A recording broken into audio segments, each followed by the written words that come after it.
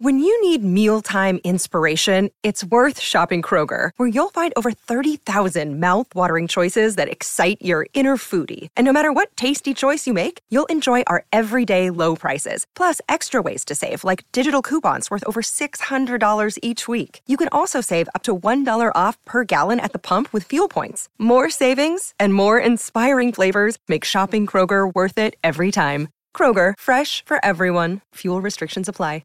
Another day is here, and you're ready for it. What to wear? Check. Breakfast, lunch, and dinner? Check. Planning for what's next and how to save for it? That's where Bank of America can help. For your financial to-dos, Bank of America has experts ready to help get you closer to your goals. Get started at one of our local financial centers or 24/7 in our mobile banking app. Find a location near you at bankofamerica.com/talktous. What would you like the power to do? Mobile banking requires downloading the app and is only available for select devices. Message and data rates may apply. Bank of America N.A., member FDIC. All right, let's discuss what happened in Monday Night Football. We saw the Bills absolutely throttle the Titans 41-7. Guys, we have to ask, is there any part of you that thinks the Chiefs have to play catch up to the Bills at this point? I know we're getting ahead of ourselves to week 6, but how are the Chiefs going to slow down Josh Allen? This is a scary team. I'm not going to pretend like that when we get to the end of the season that these two teams won't be equal. But I also think that right now the Chiefs are definitively the number 2 team in the NFL. As in the Bills are 1.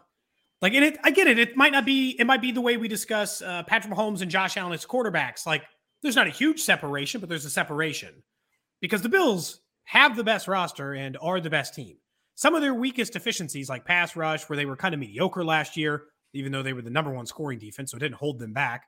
They got better because Von Miller's there, and they have an endless cavalcade of offensive weapons. Their second best wide receiver was out, and Jake Kumaro all of a sudden looked like a good weapon. They're good. Josh Allen is playing nearly perfect football for like 6 of his last 7 games. Yeah, I think they're a little behind the Bills right now. I hope that they catch up in the next 3 weeks, I guess. But as of today, the Bills have outscored their opponents. They have the best win differential by more than double, and the Chiefs are second. It's just it's not a massive gap, but I think it'd be kind of foolish to say there's not even some gap between the two of them. Chiefs are second, but they're second. So what's interesting is that we were in the same spot last year, weren't we? After the Bills beat the Chiefs in week 5. Yeah, because it was a beatdown, right? As a reference before that, Nick, they had outscored their opponents 118-21 before they played the Chiefs and beat them by 18. So in the 3 games up to that, they were absolutely rolling and then beat the eventual representative for the AFC title game. So there's part of me that says, okay, they were in the same spot last year and things fell off. And I was actually saying that walking out of work earlier today to one of our coworkers who happens to be a big Bills fan. I was like, yeah, weren't they kind of in this spot last year? And he said, yeah, and they were 13 seconds away from going to the AFC Championship game. So I was like, okay, touche. It's not as if the Bills had a failure of a season. Josh Allen played perfect in that game too, by the way. What's interesting is that the Bills are actually right now the pass happiest team in the NFL, more than even the Chiefs. But in the second half of last year, I think they lost like an overtime game to Tampa Bay. And then they just started pounding the ball on the ground, and they were annihilating teams. I think they won like 4 or 5 straight in the regular season. And we know how good they looked at the end of last year when they realized, hey, we're still going to take our shots downfield. We're going to let Josh Allen be Josh Allen, and Stephon Diggs is still going to be that guy, but we have a nice stable of running backs, good offensive line, running quarterback. There's a way we can sort of preserve ourselves and also sort of take advantage of some of the strengths of our team. They're not doing that right now, but they look as good through 2 games, mind you, but 2 games against defending Super Bowl champs and the Tennessee Titans, who have been a mainstay in the AFC for the last 4 years. They are making them look like little league teams. Like this is big boy football that the Bills are playing right now. And if you would have told me after week 1, I would have said these teams are pretty even. But then watching the Chiefs sort of struggle against the Chargers, albeit on a short week. Yeah, the Bills. I said this last year after the Chiefs game, so I don't want to say it again and then just like have to walk it back just like I did last year. But I remember after the Chiefs lost to the Chargers, I said, this looks like one team that is ascending and about to peak. And it looks like one team that maybe made some miscalculations in the offseason is going to have to recalibrate. Well, that didn't end up being the case. And I don't think the Chiefs made any miscalculations this offseason. but it does once again feel like the Bills are sort of ascending and trying to find their peak, which I don't even know if they've done yet. I hope it doesn't get any higher than this. I will say this, Kayla, is I do think it's a bit rich for us to be like, and that was the number 1 seed in the AFC. They ain't that. That is not what the Titans are anymore. Whatever the hell they were last year, they are not that team anymore. They don't look anything like that team. Yep. I said that in a podcast earlier this week. I don't think that about them anymore. Seeing what I saw last night. I don't feel they don't scare me. So let's just full transparency. We're recording this on a Tuesday. Our last podcast came out on a Monday. This was before we had seen the Bills' second game. Yes. But on that Monday podcast, we said we thought it was the Chiefs and the Bills sort of in their own tier. And then it was kind of everybody else. Do you still view it that way? So without putting the Bills in their own and the Chiefs in their own, yes. That's what I'm asking. That's basically what I'm asking you. Do you see the Bills as sort of being a cut above everybody else right now? I just think because I think the Chiefs and the Bills are on their own, and the Bills are ahead of the Chiefs right now. Mm-hmm. It doesn't mean they can't catch up. It doesn't mean the Bills won't hit that midseason lull that they did last year, because they did. They lost to the Jags and a not very good Patriots team, and they lost 3 of 6 games, and they kind of lost themselves similar to the way the Chiefs did. But the biggest difference between the Chiefs and other teams when they lose their way, because the Chiefs will lose their way at some point this season and will come on this podcast, is they find it or they don't and they win. Other teams lose their way and they lose. The Chiefs will lose their way and they'll play in some dumb rock fight game that looks hideous. And you know what they'll do? Still win the damn game. That's why the Chiefs finished above the Bills in the regular season. That's why the Chiefs got to host the Bills in the playoffs in their home stadium. It's why they got to host the AFC title game again. Is that when they lose their way as a team, they still win their football games. That cannot be said about every other team. And that's what happened to the Bills last year. They lost what they were doing for a little bit, and then they still lost games.